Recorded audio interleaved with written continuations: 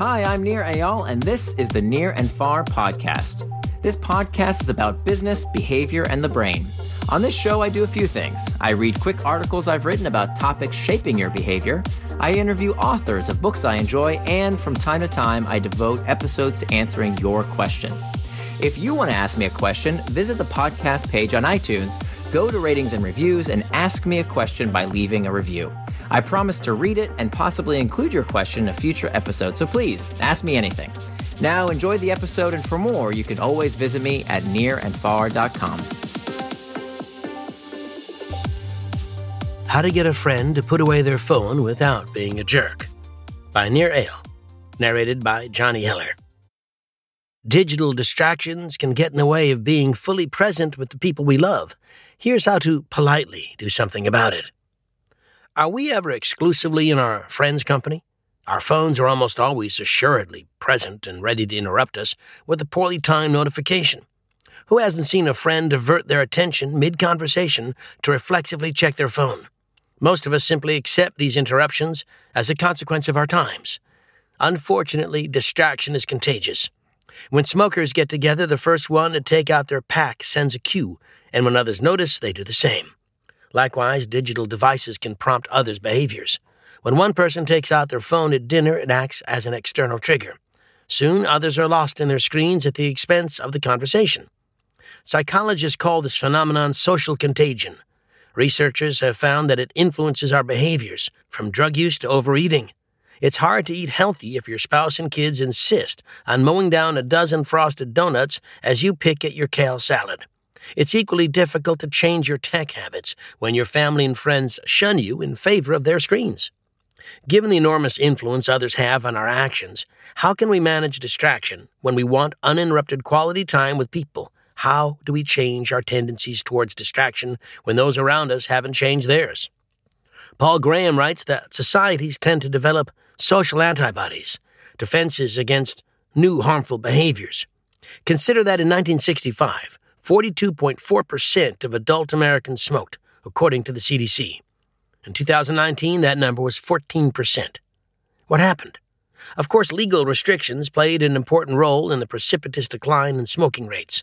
But there was also a major change in social customs. I remember my parents keeping ashtrays around the house in my childhood, despite being non-smokers. At the time, people smoked indoors, around children, at the office, wherever they pleased. My mother did her best to discourage the smoking habit by providing an ashtray shaped like a bony skeleton hand. But giving people that not-so-subtle reminder was the most she felt comfortable doing. In those days, it was considered strange, if not rude, to ask someone to go outside to smoke.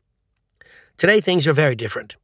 I've never owned an ashtray. No one has ever asked if they could smoke in my home. They already know the answer. It scares me to imagine the look on my wife's face if someone were to light up on our living room couch. That person wouldn't be in our house or even in our circle of friends for long. We developed social antibodies. How did the norms around smoking change so dramatically in the course of just one generation? According to Graham's theory, people adopted social antibodies to protect themselves. The remedy for distraction in social situations involves the development of new norms that make it taboo to check one's phone when in the company of others.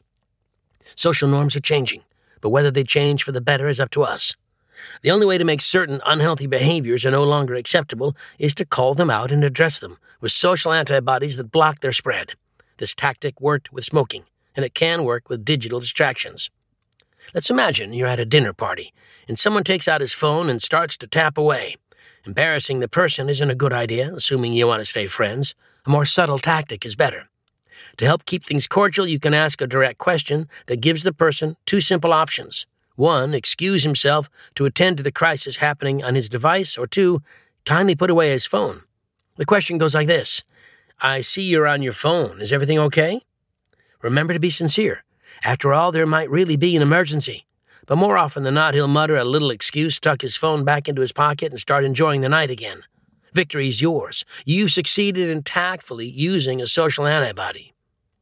Hack back your friends. Unfortunately, it's not just smartphones, tablets, and laptops that create distraction in social settings. Many restaurants have wall-to-wall television sets, each with a different channel flashing headline news or a sports game.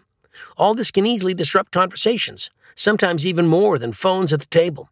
But perhaps if we develop social antibodies against unwanted phone use, the message will spread beyond our tables. One thing is certain. If we're not intentional about making time and space for distraction-free discussions, we risk losing the opportunity to truly know others and allow them to truly know us. In the same way that society reduced social smoking with social antibodies, we can reduce distraction while with friends. By getting agreement from our friends and families to manage distraction and taking steps to remove external triggers that don't serve us, we can quarantine the social contagion of distraction while spending more time with people we love. Thanks for listening to this episode of the Near and Far podcast. You can always find more at my blog, nearandfar.com. And don't forget, if you have a question you'd like me to explore in a future episode, leave me your question in the form of a review for the podcast on iTunes.